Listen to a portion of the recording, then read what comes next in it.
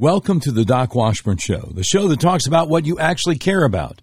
We usually stream live at noon Eastern, 11 a.m. Central weekdays at DocWashburnShow.com, unless I have some kind of a campaign function I need to go to, then we do it later in the day. But minutes after each live stream is completed, the Doc Washburn Show podcast is available for download at all your favorite podcast platforms. The Doc Washburn Show is on Twitter and Facebook, and you can email us at contact@DocWashburnShow.com. This is the 97th episode of the all-new Doc Washburn Show. It's Monday, February 28th, 2022. Coming up in just a moment, what are Biden and the media using Ukraine to distract us from? But first, yes, I was fired by one of the biggest radio companies in America, Cumulus Media, simply because I refused their vaccine mandate. Yes, it's obvious the last U.S. presidential election was stolen.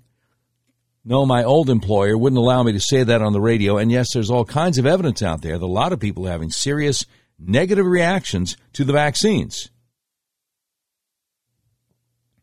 And yes, we must keep the January 6th political prisoners in our prayers. So this is a really different kind of talk show. We're unmasked, uncensored, and unfiltered. If you would like to support what we do, go to our website, DocWashburnShow.com, and click on the button that says Become a Patron. Now, I'm running for governor of the state of Arkansas. And I told the ladies at the Saline County Republican Women's Club when I met with them on February 8th, if the Lord provides the money for the $15,000 filing fee, I will file to run for the Republican nomination for governor of Arkansas. And he provided, and much more so. And so I did officially file Friday afternoon. It's official. I'm in it to win it.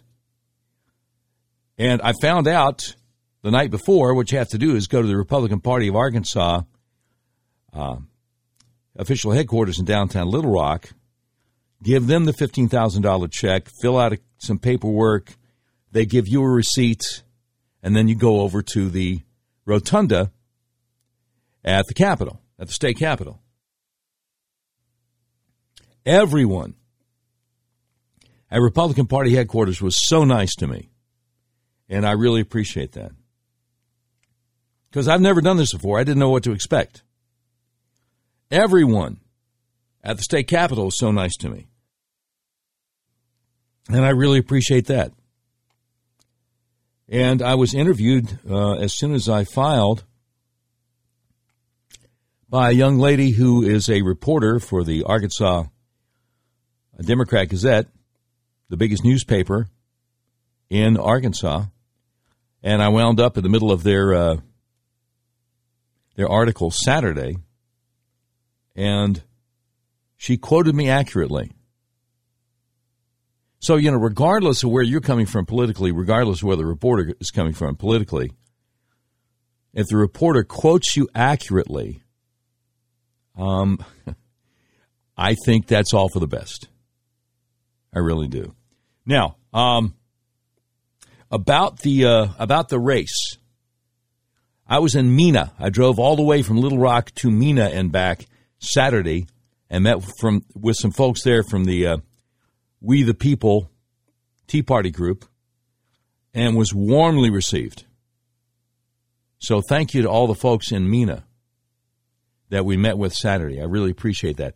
I think it would behoove me to tell you about the campaign events that are coming up, because people ask about this frequently. Okay, so coming up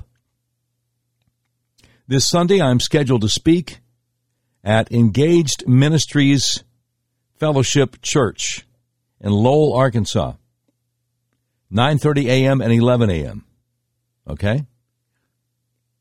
This Thursday, I'm scheduled to speak to the Informed Citizens group at their luncheon, 11 a.m., at Larry's Pizza in Conway. All right?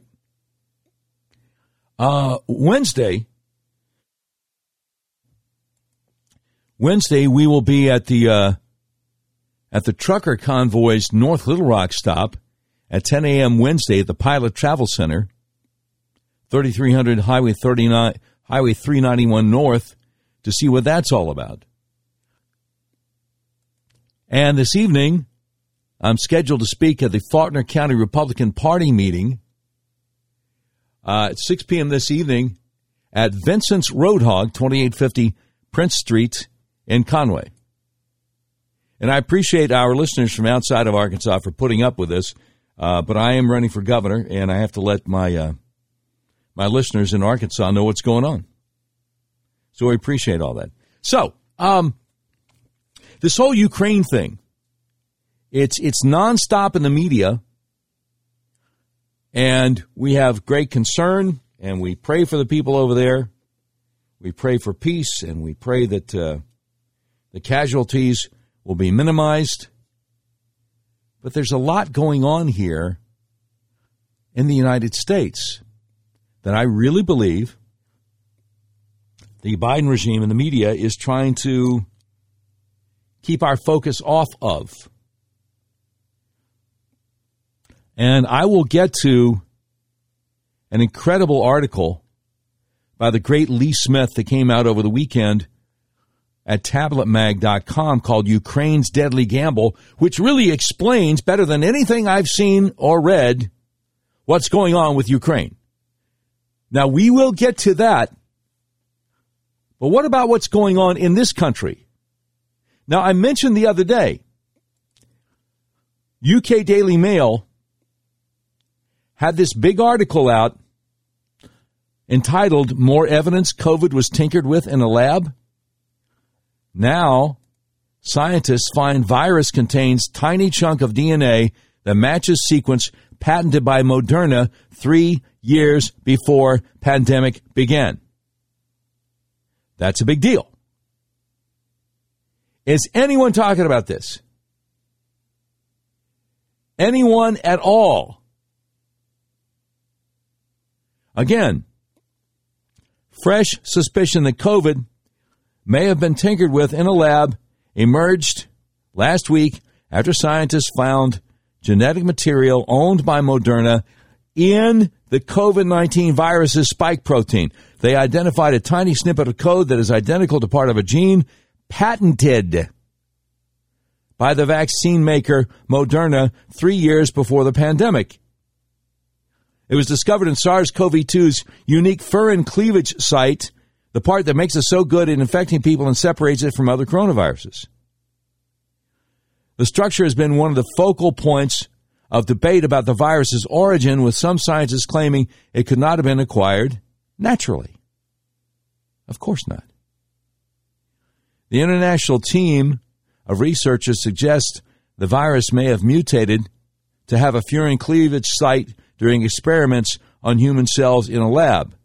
They claim there is a 1 in 3 trillion chance Moderna's sequence randomly appeared through natural evolution. So there should be criminal investigation going on Moderna here.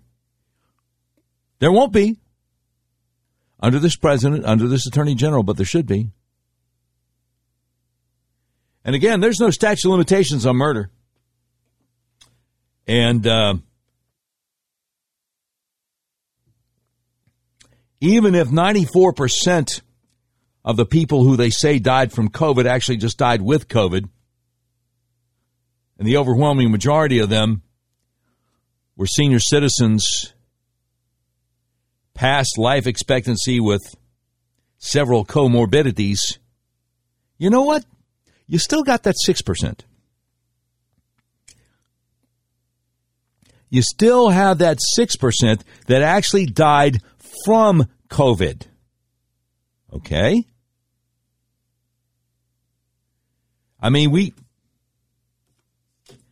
thought we were going to lose my son, but for the grace of God, my friend Dr. Daniel Dalby in Panama City, Florida, prescribed him hydroxychloroquine an ivermectin and a steroid and saved his life. He was gasping for air by the time he got it. So there's some people who actually died from the COVID, not just with it. And what does it mean? What does it mean?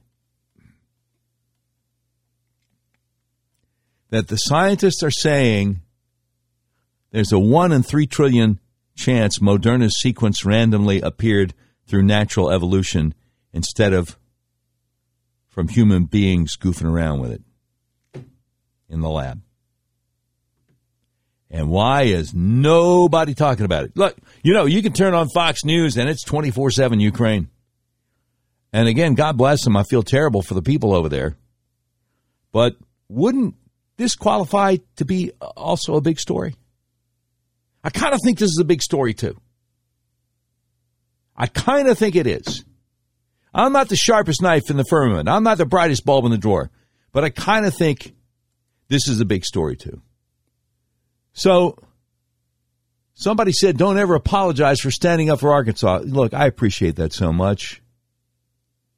I appreciate that so much. And I got to tell you, it was,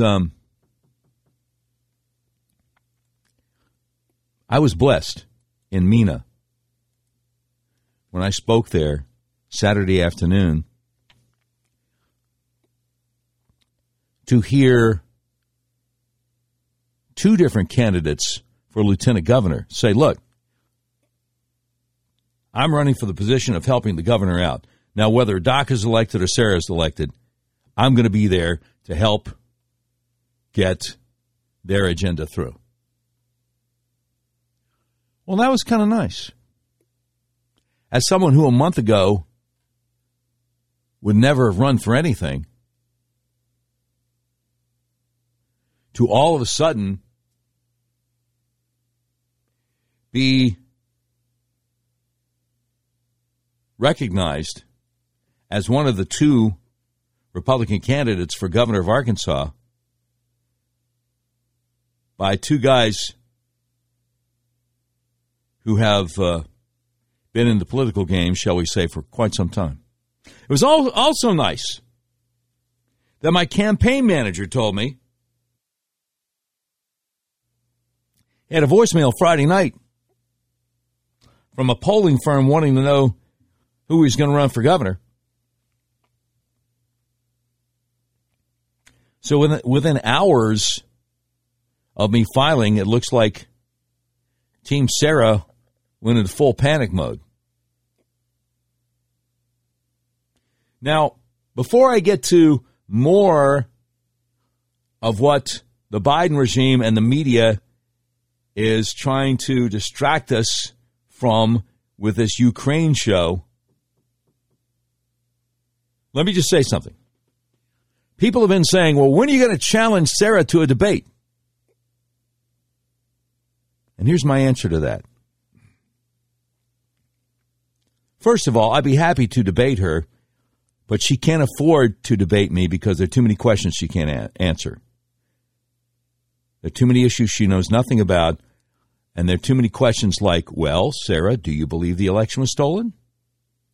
That she can't answer. Well, Sarah, do you agree with me that when it comes to our children's education, the curriculum for all the public schools should be online, and there should be closed-circuit security cameras in each classroom keeping track of what the teachers are saying to them? She can't answer that because she's too busy meeting with, quote, education leaders, unquote. And do you think one of them is not liberal?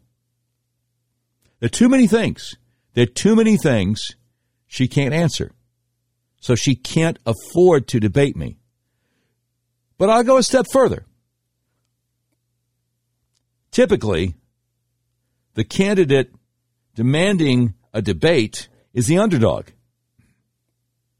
who thinks he doesn't have a chance and is hoping and praying that the lead candidate will consent to a debate so maybe he'll have a chance to score some points and to get the attention of some voters.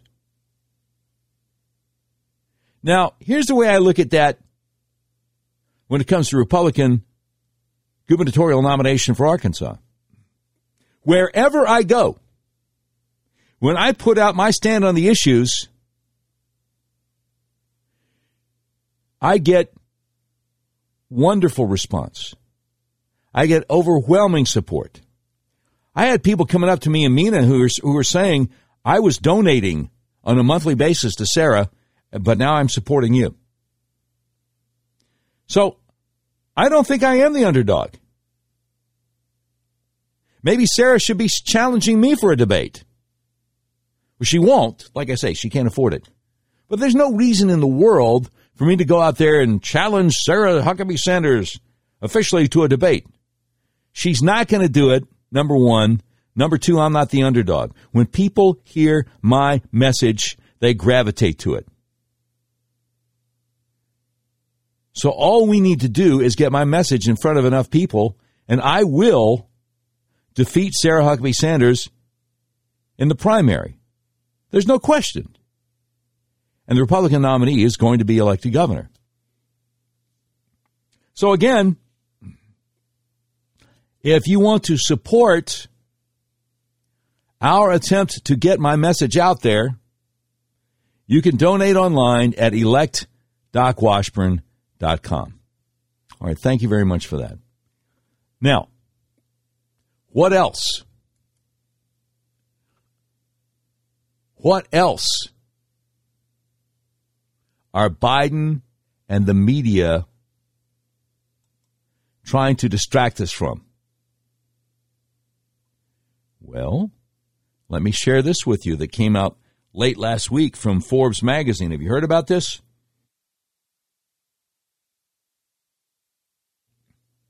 A national vaccine pass has quietly rolled out, and red states are getting on board. Have you heard about this? Suzanne Rowan Kelleher over at Forbes. They're not talking about this, are they? No. Fox News, CNN, everybody's 24/7 Ukraine. Even as the Omicron variant loosens its grip on the world, just in time for Biden's State of the Union, by the way, destinations continue to require travelers to show proof of vaccination, and increasingly a paper CDC vaccination card is not cutting it. While the United States government has not issued a federal digital vaccine pass, a national standard has nevertheless emerged. To date, 21 states, the District of Columbia, and Puerto Rico offer accessibility to the Smart Health Card, a verifiable digital proof of vaccination developed through the Vaccination Credential Initiative, or VCI, a global coalition of public and private stakeholders, including Microsoft, Salesforce, Oracle, the Mayo Clinic, and other health and tech heavyweights. And very soon, at least 4 more states will be rolling out access to Smart Health Cards. Dr. Brian Anderson, co-founder of the VCI and chief digital health physician at MITRE, M-I-T-R-E, says we have seen a notable uptick in states that have officially launched public portals where individuals can get verifiable vaccination credentials in the form of Smart Health Cards with a QR code. There's already an impressively widespread availability of Smart Health Cards in the U.S. More than 200 million Americans can now download, print, or store their vaccination records as a QR code. When the QR code is pulled up, only the individual's name, date of birth, and vaccination information is visible. No other medical information or personal data is shared, so they say. This code is also digitally signed to ensure that the card was issued from a verified location and to prevent forgery. For individuals, the benefits of having access to personal digital vaccine record is threefold. So Forbes likes it. Forbes likes it.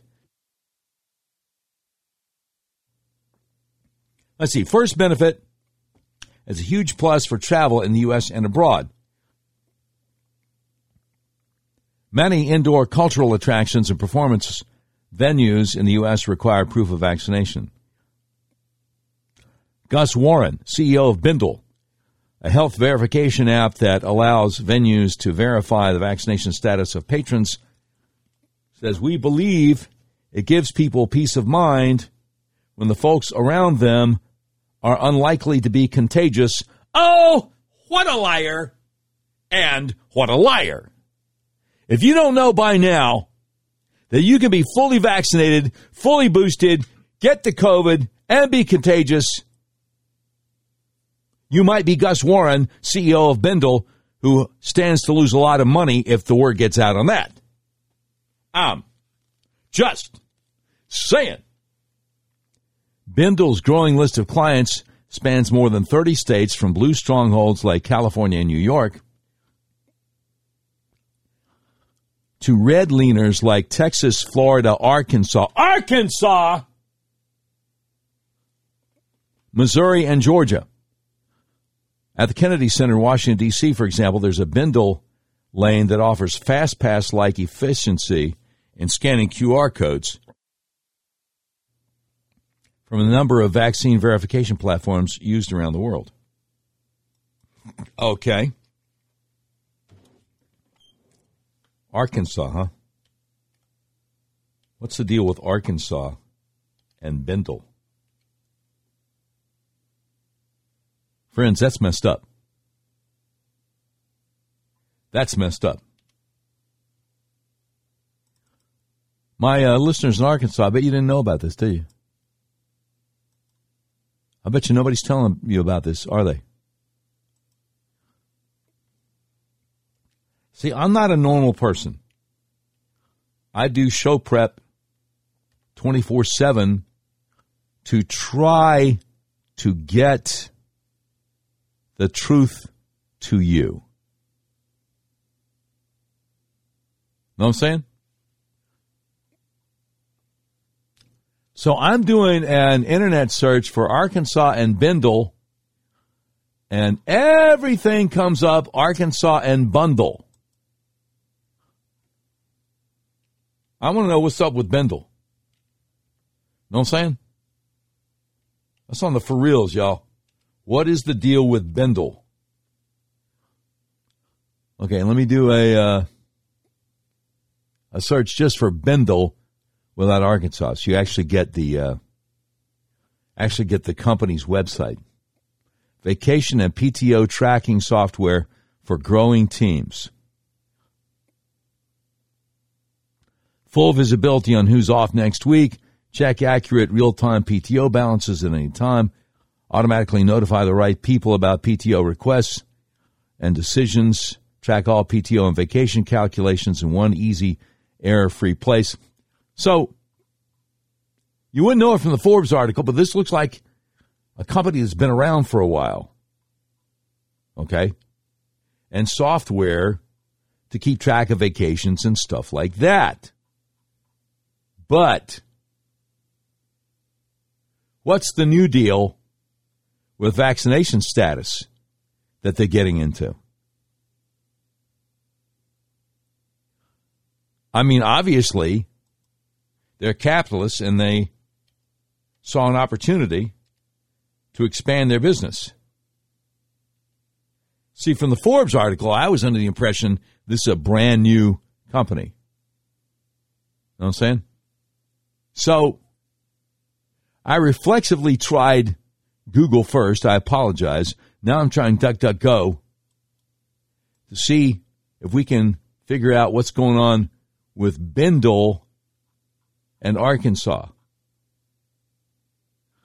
And the only thing that comes up right away is the Forbes article, which clearly did not come up in the Google search. But this is really, really concerning. I'll tell you one thing. You elect me governor, I'm going to do everything I can to put the quietus on this. Know what I'm saying? I'm going to do everything I can to put the quietus on this. Okay, we got some comments here on the Podbean app. Gentleman says, I want you to follow my MeWe page. Can't talk this morning. Doc Washburn for governor. Excellent. Okay, I'm going to have to figure out how to get on MeWe because I can't log in because I don't have a thing. Somebody else on Podbean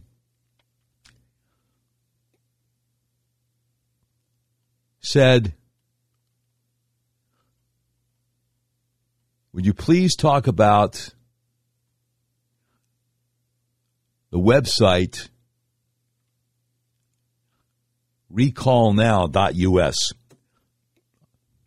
Let me just say something briefly about that. I met with some folks recently in Hot Springs, and they said, look, we don't think we're going to make it to November 24 with Joe Biden and Kamala Harris in charge. We don't think this country can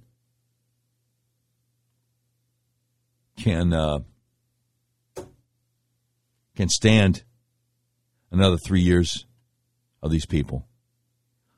And we need a constitutional amendment allowing for the recall of a president of the United States. 3 presidents have been impeached, but none of them have been convicted of impeachment. And we need this constitutional amendment. And I thought they made a pretty good case.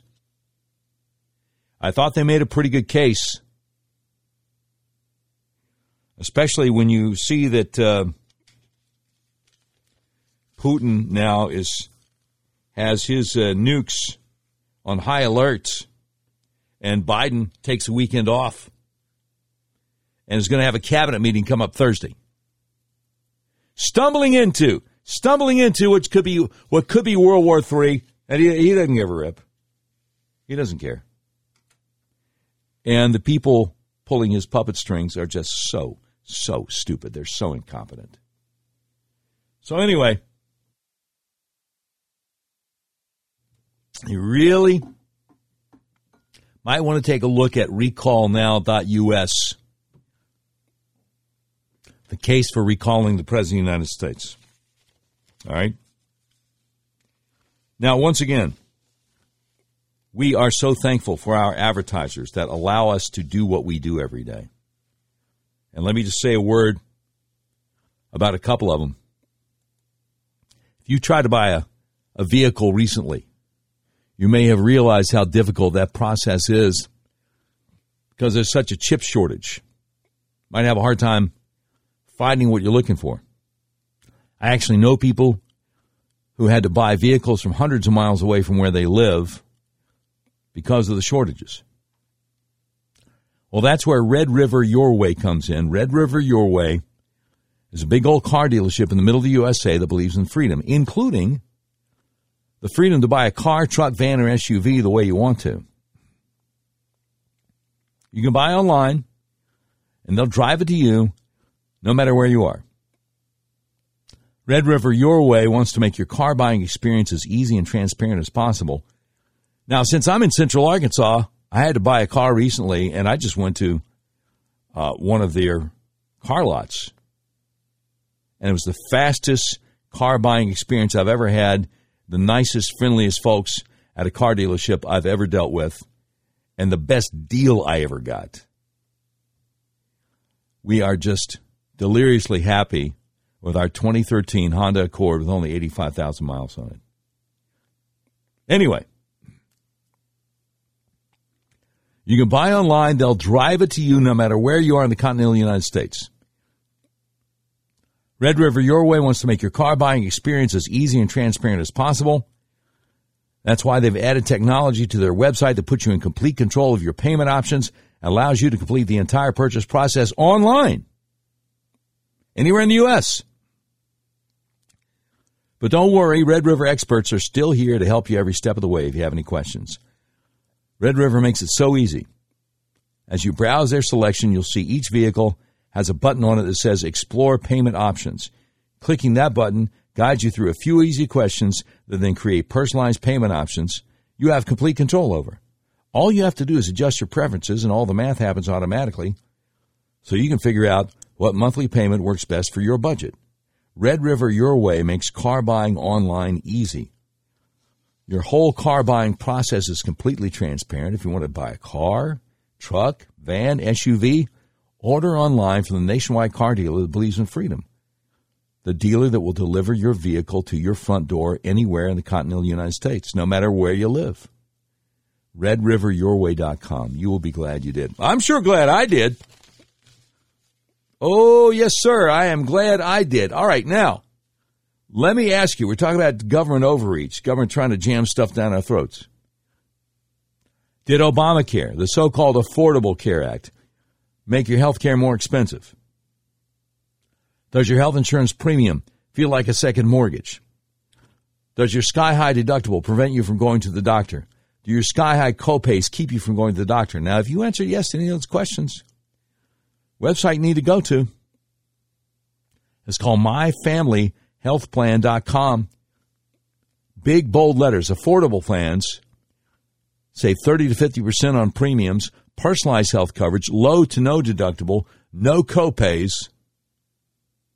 Man, what a deal. Then a big red button that says Schedule Call Now.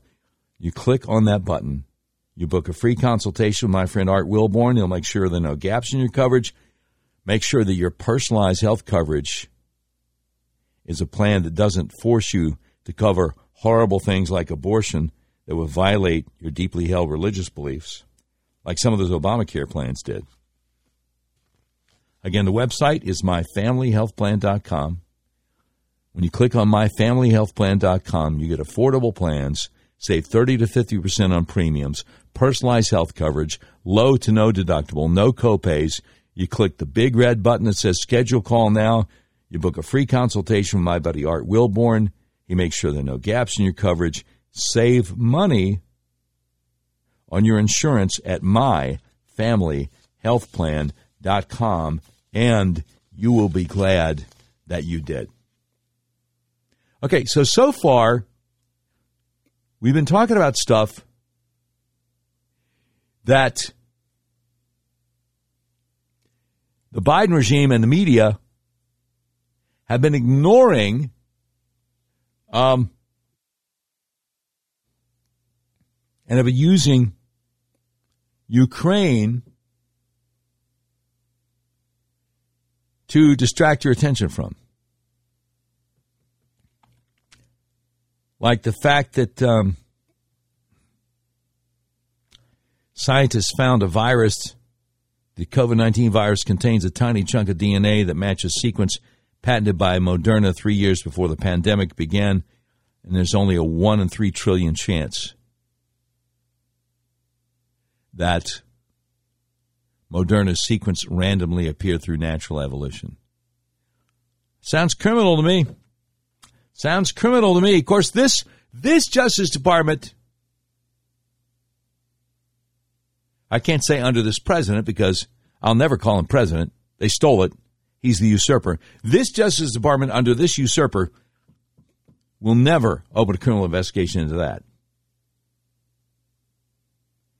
We must pray that we get a conservative Republican elected November 2024. I don't know how they're going to allow it. But we must pray for God's grace and mercy because there are a lot of people that need to be investigated and indicted. All right? Also, national vaccine passes quietly rolled out and red states are getting on board, including Arkansas. Has anybody talked about that? Anybody at all? No. Now, before I get to go, what is actually going on, the context for Ukraine, a brilliant article from the great Lee Smith over at Tablet Mag. I I got to share another story with you that's just heartbreaking. That dropped last night. Again, that the media and Biden are trying to distract you from. The great Julie Kelly over at American Greatness. Article entitled "The Suicide of a January 6th Defendant," quote, "They broke him," unquote. And she says Matthew Perna did nothing wrong on January 6, 2021. The Pennsylvania man walked through an open door on the Senate side of the building shortly before 3 p.m. that afternoon. Capitol Police, shown in surveillance video, stood by as hundreds of Americans entered the Capitol.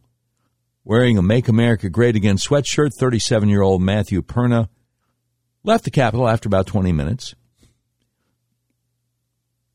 Less than 2 weeks later, Perna was ensnared in what the former top U.S. prosecutor called a shock and awe campaign to round up Trump supporters and deter them from demonstrating at Joe Biden's inauguration, January 20th, 2021.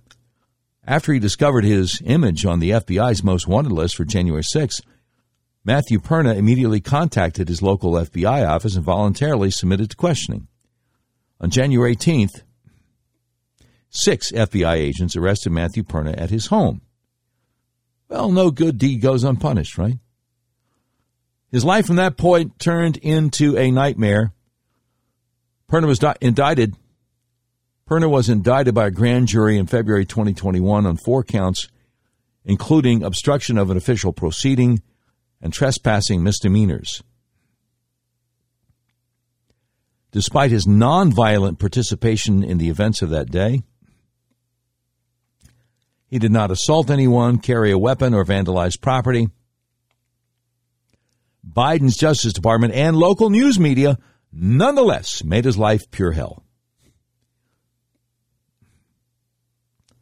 Whenever his hometown paper, the Sharon Herald, out of Sharon, Pennsylvania, published an article on its social media account about Matthew Perna, the majority of replies were, quote, horrible and brutal, unquote, according to his aunt, Jerry Perna,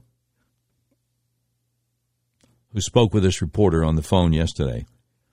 After more than a year of legal and public torture, Matthew Perna saw no way out. On Friday night, he hung himself in his garage. His aunt, Jerry Perna, said through racking sobs, as she explained why her loved one ended his life, quote, they broke him. They mentally broke him. He had run out of hope. I know he couldn't take it anymore, unquote. In December, at the behest of his defense attorney, Matthew Perna agreed to plead guilty to all 4 counts. With no criminal record and no violent conduct on January 6th, Perna and his family expected a prison sentence of less than a year. Perna's sentencing hearing was scheduled for March 3rd, the 7-year anniversary of his mother's death. But Matthew Graves, the U.S. Attorney for the District of Columbia, handling every January 6th prosecution, intervened and asked the court to delay Matthew Perna's sentencing so his office could make sure capital defendants are punished equally. In a motion February 11th, Matthew Graves wrote, and I quote, while every case and every defendant are different, the government is attempting to ensure that similarly situated January 6 defendants are treated in the same manner.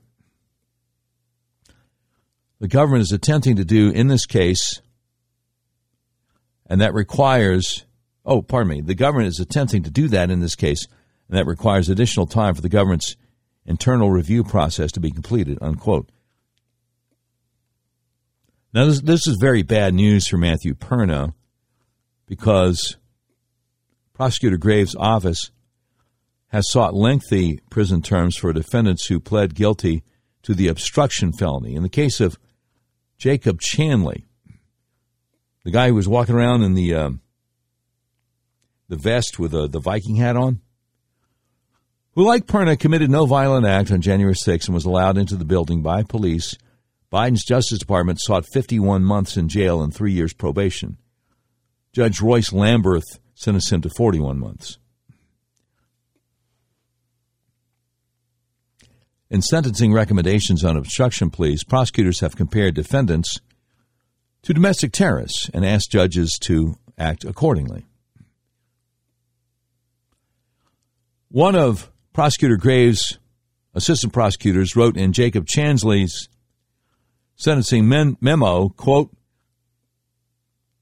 "The need to deter others is especially strong in cases involving domestic terrorism, which the breach of the Capitol certainly was. The sentence of this court must drive home this fact for this defendant and any others who may wish to emulate him.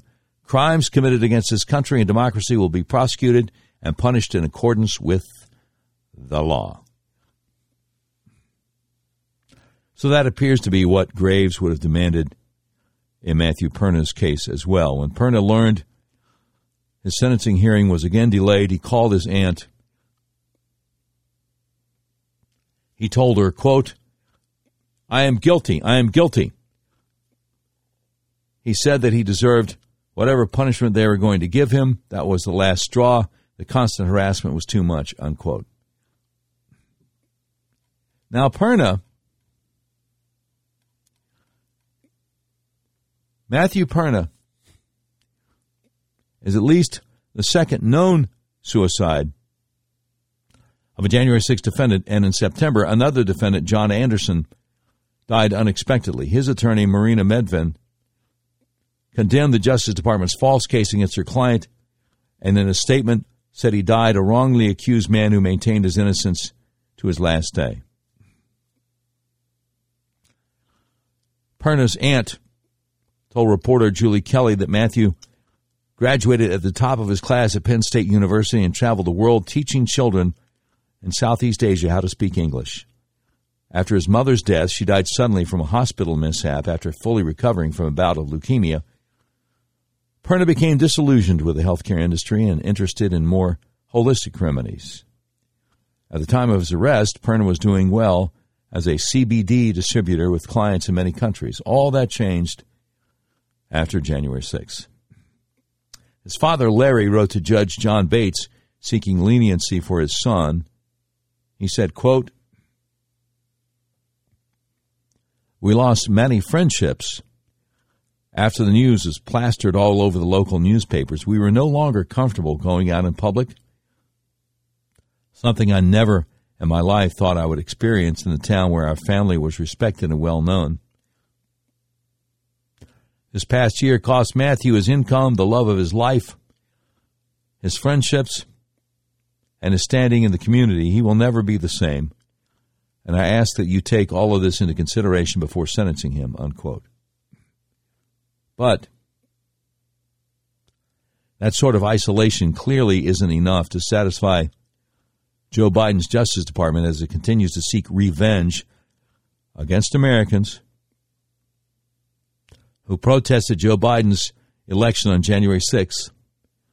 Federal prosecutors want jail time even for those charged with low-level misdemeanors such as parading at the Capitol.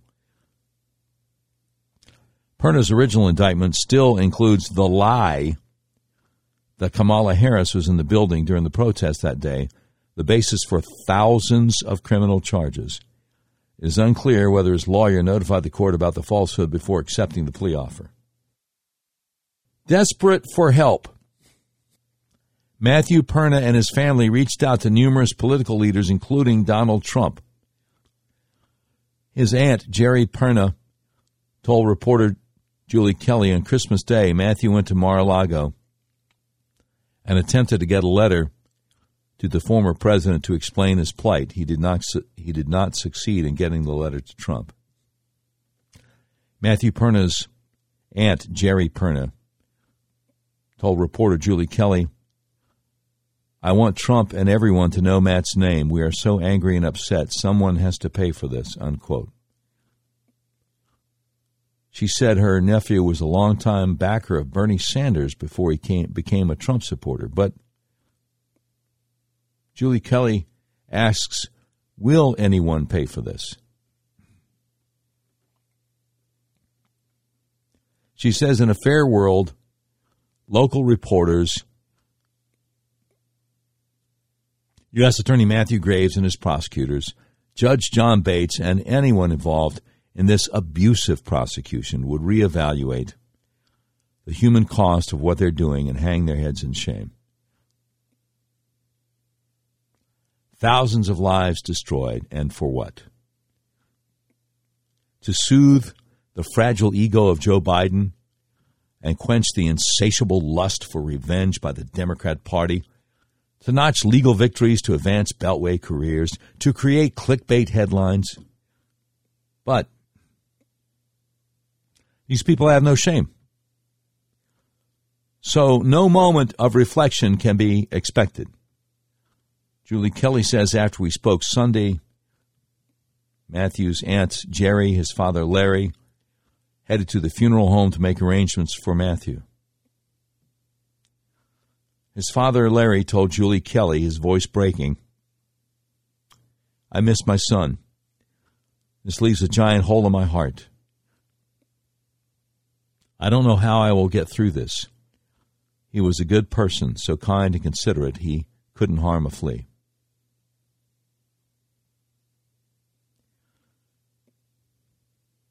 Matthew Perna was failed by the country he loved, demonized by the news media, tormented by the world's most powerful law enforcement, ignored by political leaders of both parties, and betrayed by a federal judge sworn to defend justice, not appease the whims of a vengeful regime. They all have blood on their hands now. I told you it was heartbreaking. That's Julie Kelly over at amgreatness.com. America Greatness, the suicide of a January 6th defendant. They broke him. That's just wild. That's just wild. Oh. Somebody says, hey, Doc, I have some potential advertisers. How should they contact? Well, that's a good question. Let me make sure I get it right. No, I think I probably should write this down. I think I should probably answer this question. Okay, let me see. Contact at DocWashburnShow.com and thank you.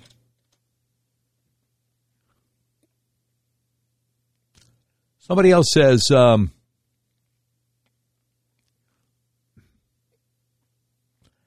Huckabee Sanders ran an ad during the Razorback basketball game Saturday. She was walking with President Trump in the ad. She's pretty much stabbing him in the back, endorsing French Hill, but using him to get votes. Wake up, Arkansas. Exactly.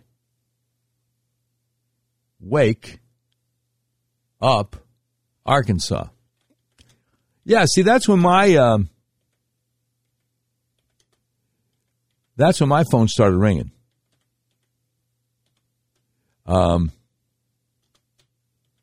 People started calling my phone saying, look, she needs a challenger here.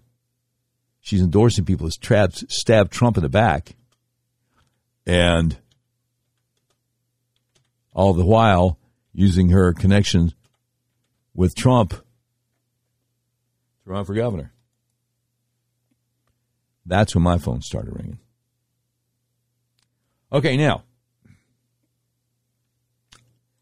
I've got for you what's really going on in Ukraine, the context for what's really going on and what led up to it in just a moment from the great Lee Smith. From the great Lee Smith over tabletmag.com. I've interviewed him before. He's a guy. He wrote a couple of books about the crimes that were committed against President Trump. The big one, The Permanent Coup, How Enemies Foreign and Domestic Targeted the American President, which came out in 2020, in the fall of 2020. He's a great guy. He's a great guy, Lee Smith. We'll have his article giving the context, explain what's really going on in Ukraine in just a moment.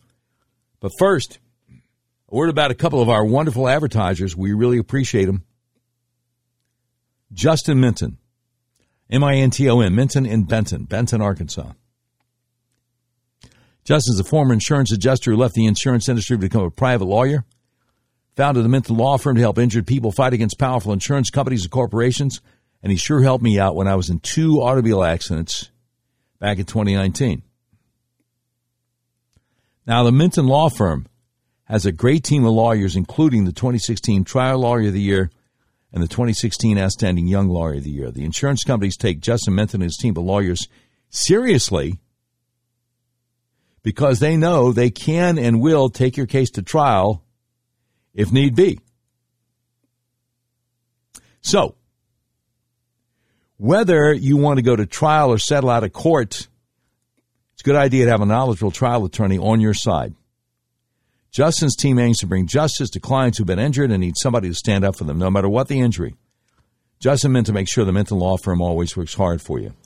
Whether you're in a car wreck or in the job or you or a loved one is suffering for the carelessness of another, Justin Minton Law, M-I-N-T-O-N, Minton in Benton, Arkansas, is here to help you.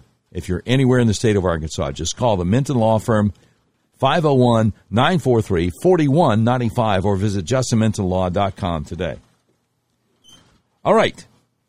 Next, the best-kept secret in American healthcare. Might be able to help you here. If you have migraines, neck pain, back pain, vertigo, even problems with your blood sugar, let's do a little test here. Look in a mirror. Does one eye look bigger than the other? Are your eyes off balance? Are your shoulders off balance? Look at a picture of yourself. Are you leaning to the left or the right instead of standing up or sitting up straight? The answer to any of these questions is yes. You probably need to get your atlas adjusted. That's how I got rid of my migraines, my neck pain, my back pain. Here's how it works. Your skull weighs anywhere from 8 to 15 pounds. It rests on the top bone of your spinal column, the atlas, which only weighs 2 ounces. So it's really easy for that atlas to get out of alignment. And if it does get out of alignment, your whole spinal column can get kinked up like a chain, restricting your central nervous system's ability to send impulses to the rest of your body. It can affect your respiratory system, your circulatory system, your reproductive system, and yes, even your digestive system. And it can cause migraines, neck pain, back pain, vertigo, problems with your blood sugar. Do yourself a favor. If you're in Central Arkansas, call my friends at the Arkansas Upper Cervical Center, 501-279-2009 for a free consultation to see if you need to get your atlas adjusted. Or if you're outside Central Arkansas and you're like, hey, that sounds like something I might need. Yeah, you're probably right. Just go to their website, turnmypoweron.com, click on the button that says find a doctor near you, and I hope there is one. Because this is rare. Again, best kept secret in American healthcare. All right, let's go right to it. Lee Smith over tabletmag.com. The article is entitled Ukraine's Deadly Gamble. Subtitled, by tying itself to a reckless and dangerous America, the Ukrainians made a blunder that client states will study for years to come. And he says, Russian President Vladimir Putin chose this war, Joe Biden said. in his Thursday afternoon speech to America regarding the conflict in Ukraine. Now, that's true, but U.S. elites also had something to do with Putin's ugly and destructive choice. A role that Democrats and Republicans are eager to paper over with noble-sounding rhetoric about the bravery of Ukraine's badly outgunned military. Yes, the Ukrainian soldiers standing up to Putin are very brave. But it was Americans that put them in harm's way by using their country as a weapon, first against Russia and then against each other, with little consideration for the Ukrainian people who are now paying for the price for America's folly. It's not an expression of support for Putin's grotesque actions to try to understand why it seemed worthwhile for him to risk hundreds of billions of dollars, the lives of thousands of servicemen, and the possible stability of his own regime in order to invade his neighbor. After all, Putin's reputation until this moment has always been as a shrewd former KGB guy who stayed away from high-risk gambles in favor of sure things backed by the United States, like entering Syria and then escalating forces there. So why has he adopted exactly the opposite strategy here and chosen the road of open, high-risk confrontation with the American superpower? Yes, Putin wants to prevent NATO from expanding to Russia's border. But the larger question, but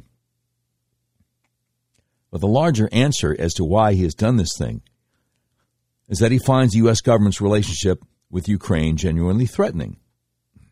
That's because for nearly 2 decades, the U.S. national security establishment under both Democrat and Republican administrations has used Ukraine as an instrument to destabilize Russia and specifically to target Putin. While the timing of Putin's attack on Ukraine is no doubt connected to a variety of factors, including the Russian dictator's read on U.S. domestic politics and the preferences of his own superpower sponsor in Beijing, the sense that Ukraine poses a meaningful threat to Russia is not a product of Putin's paranoia or of a sudden desire to restore the power and prestige of the Soviet Union, however much Putin might wish for that to happen. Rather, it's a geopolitical threat that has grown steadily more pressing and been employed with greater recklessness by Americans and Ukrainians alike over the past decade. That Ukraine has allowed itself to be used as a pawn against a powerful neighbor is in part the fault of Kiev's reckless and corrupt political class. But Ukraine is not a superpower that owes allies and client states judicious leadership. That's the role of the United States. And in that role, the U.S. has failed Ukraine. More broadly, the use of Ukraine as a goad against enemies foreign and domestic has recklessly damaged the failing yet necessary European security architecture that America spent 75 years building and maintaining. Why can't the American security establishment shoulder responsibility for its role in the tragedy unfolding in Ukraine? Well, because to discuss American responsibility openly would mean exposing the national security establishment's role in 2 separate destructive coups. The first in 2014, targeting the government of Ukraine, and the second starting 2 years later, the government of the United States. Oh, yes, the plot against President Trump. Now, in the last year, there have been 2 attempted pro-democracy inter-elite coups in pro-Kremlin states on Russian borders, Belarus and Kazakhstan. Both of those so-called color revolutions failed, but Ukraine represents a much more pressing concern, especially given the country's push for NATO membership, which Biden officials like Secretary of State Anthony Blinken publicly encouraged last year with no intention or possibility of actually making it possible. Yet rather than compelling the United States to rethink the wisdom of planting the NATO flag on Russia's border,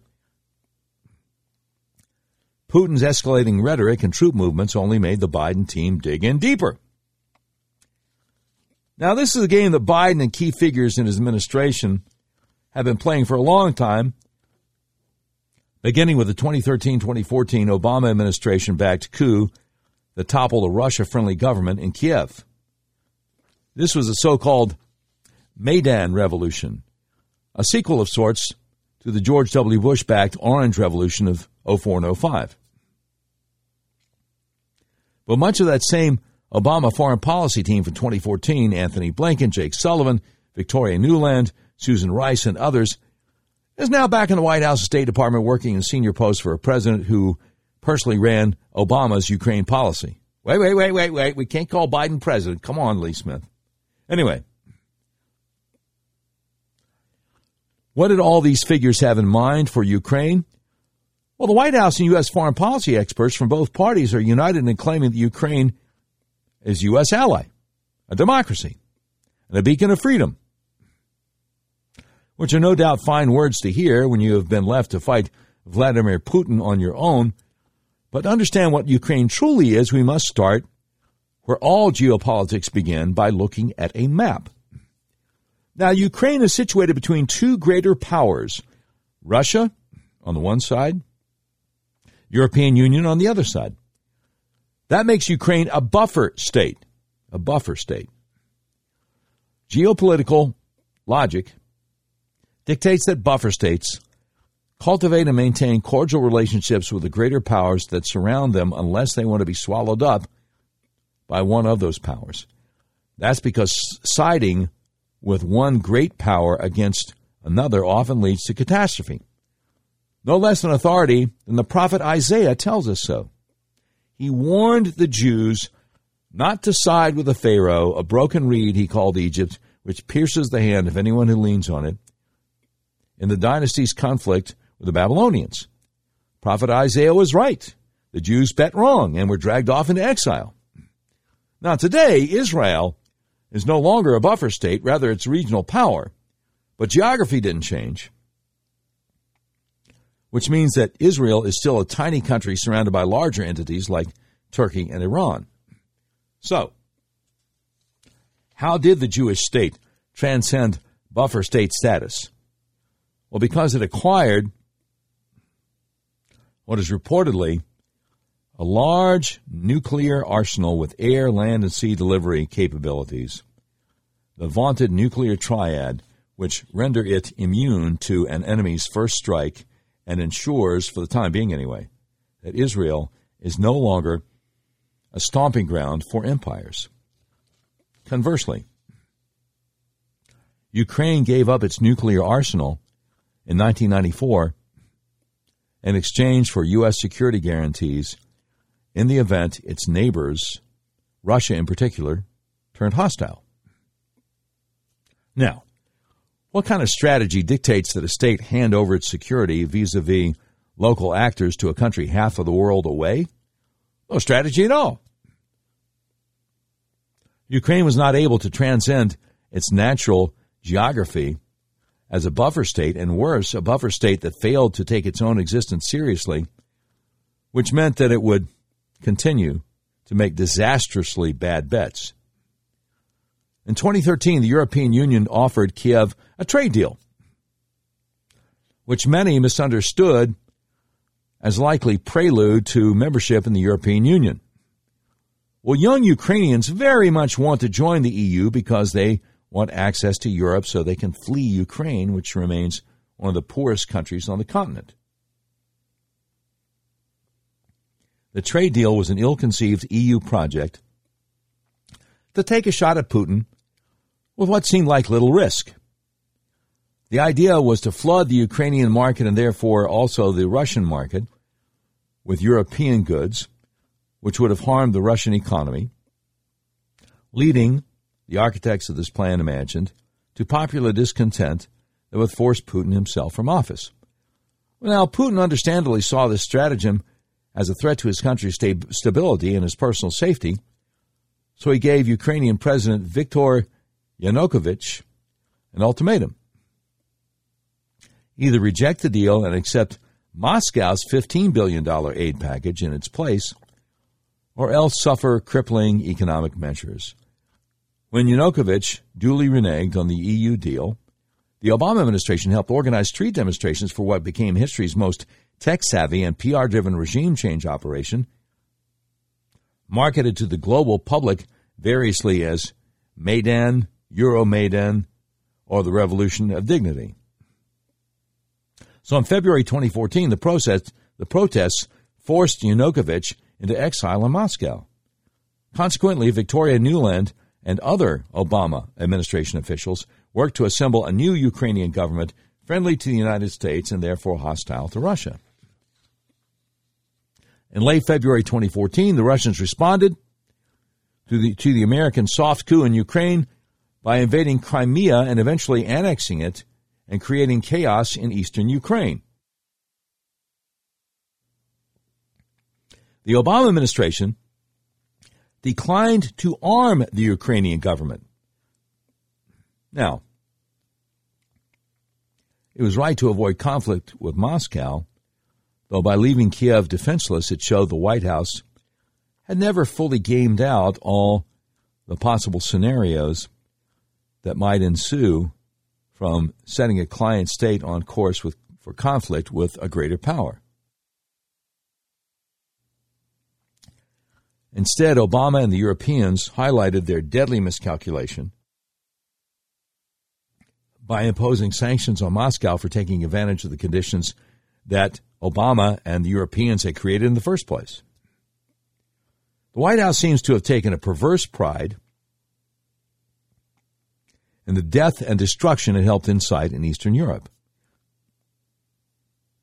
In April 2014, CIA Director John Brennan actually visited Kiev, appearing to confirm the CIA's role in the coup.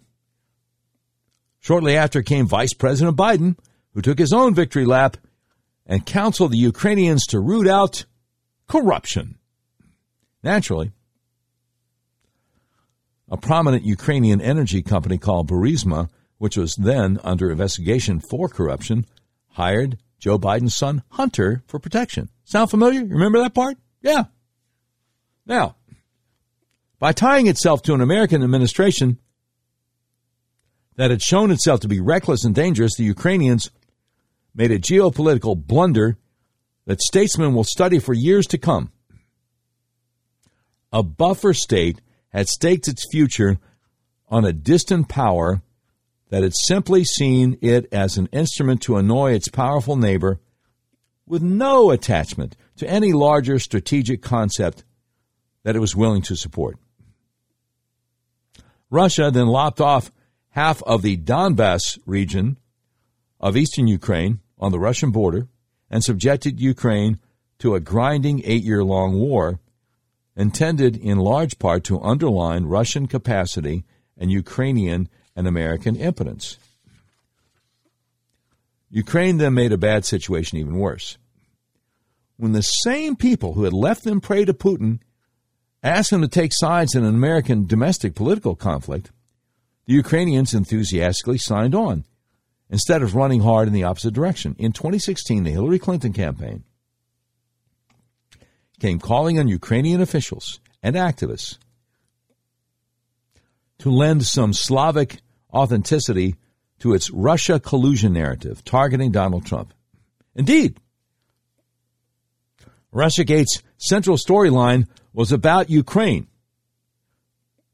So they floated a story out there that Trump had been compromised by a sex tape filmed in Moscow, but Putin's ostensible reason for helping Trump when the presidency was to get him to drop Ukraine-related sanctions. So, here was another chance for Ukraine to stick it to Putin and gain favor with what it imagined would be the winning party, Hillary and the Democrats, in the American election. With the CIA's John Brennan and a host of senior FBI and DOJ officials pushing Russiagate into the press and running an illegal espionage campaign against the Trump team, Ukrainian political figures gladly joined in. Key participants included Kiev's ambassador to Washington, who wrote a Trump-Russia piece for the U.S. press, and a member of the Ukrainian parliament who allegedly contributed to the Christopher Steele dossier. The collusion narrative was also augmented by Ukrainian American operatives like Alexandra Chalupa, who was tied into the Democrat Party's NGO complex. The idea that this game might have had consequences for Ukraine's relations with its more powerful neighbor doesn't seem to have entered the heads of either the feckless Ukrainians or the American political operatives who cynically used them.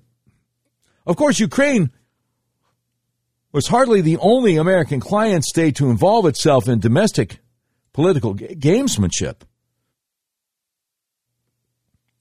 By appearing before the U.S. Congress to argue against Obama's nuclear deal with Iran, Israeli Prime Minister Benjamin Netanyahu took sides with the Republicans against sitting American President Obama, which seems like an even bigger potential faux pas. The differences between the two situations, though, are even more revealing. The Iran deal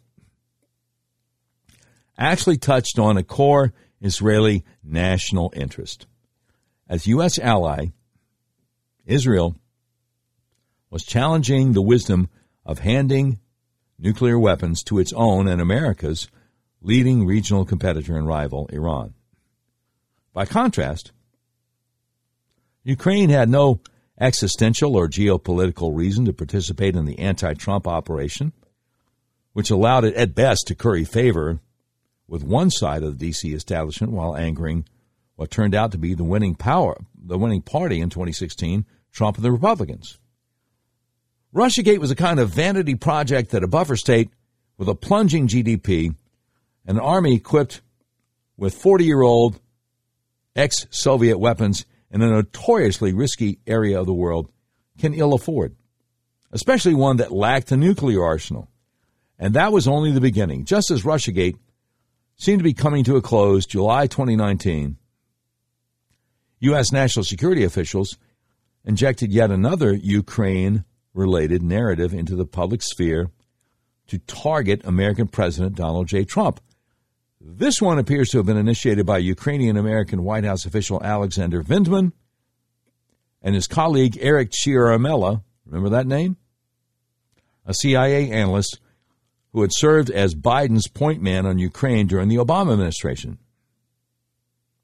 When Vindman told Ciaramella about a phone call in which Trump had asked the Ukrainian president for information regarding allegations about the Biden family's corrupt activities in Kiev, they called on help from U.S. intelligence services, the State Department, the Pentagon, Democrat Party officials, and the press. Quick!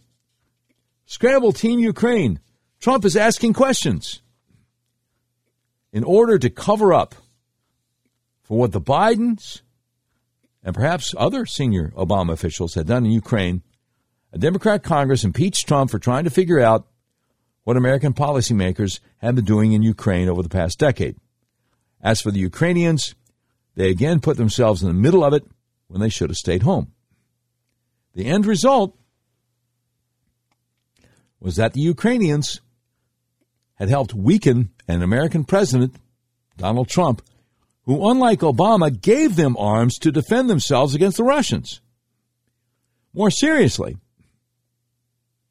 they reinforced Putin's view that, especially in partnership with the Democrats, Ukraine did not understand its true place in the world as a buffer state and would continue to allow themselves to be used as an instrument by policymakers whose combination of narcissism and fecklessness made them particularly prone to dangerous miscalculations. Joe Biden getting into office because of what was done in 2020. Joe Biden, a man whose family had been paid by the Ukrainians to protect them, can have done little to quiet Putin's sense that Ukraine needed to be put in its place before it was used yet again as a weapon against him. From the perspective of the U.S. national security establishment, Biden's victory over Trump signaled that its actions in Ukraine would stay hidden. So long as the media continue to bark that President number 45, Donald J. Trump, was Putin's stooge, no one will be held accountable for anything. Except, as it turns out, D.C. political operatives aren't the only people who can make history. Vladimir Putin can too. And the people of Ukraine will come out much the worse for both of their efforts. That's a remarkable article from tabletmag.com. Ukraine's Deadly Gamble, written by the great Lee Smith, author of The Permanent Coup, How Enemies Foreign and Domestic Targeted the American President in 2020. Just remarkable. But I thought I should share it with you because I've been having a hard time, even though I realize Ukraine is being used to distract us from things, okay? I've been having a hard time trying to figure out what's going on over there. I read this, I'm like, oh, I get it. I get it now. Okay. This makes sense. Yeah. Lee Smith over tabletmag.com. That's something you want to maybe spend some time with, share with your friends, wrap your mind around it. So, oh no, you're right, absolutely. Hit it, Brian. We interrupt this program to bring you a special report. It's the Doc Washburn Show Tweet of the Day. All right, brought to you by RedRiverYourWay.com, the big old car dealership in the middle of the United States of America. It believes in freedom, including your freedom to buy the car, truck, van, or SUV of your choice the way you want to online. Have it delivered to you anywhere in the continental United States of America. Okay. And I guess I've got like a three-way tie for Tweet of the Day. Thank you, Red River, your way. The great Jordan Schachtel, independent journalist over there on Substack, says the Associated Press, via an anonymous U.S. official, is source for a famous quote from Vladimir Zelensky, Prime Minister of Ukraine. After an offer from the U.S. to transport him to safety, Zelensky shot back, "I need ammunition, not a ride," he said in Ukrainian, according to a senior U.S. intel official with direct knowledge of the conversation, unquote. Jordan Schachtel says, is it true? The anonymous official with direct knowledge of the conversation doesn't even place that official on the phone with Zelensky. He or she could have just heard it from someone who allegedly spoke to Zelensky. A long game of telephone, it seems. This report came the same night that U.S. officials claimed Biden was communicating directly with Zelensky on the phone. Yet we did not see Biden until the next afternoon, 24 hours after Russia moved on Ukraine. Was Biden just sleeping? Is the entire Zelensky narrative manufactured?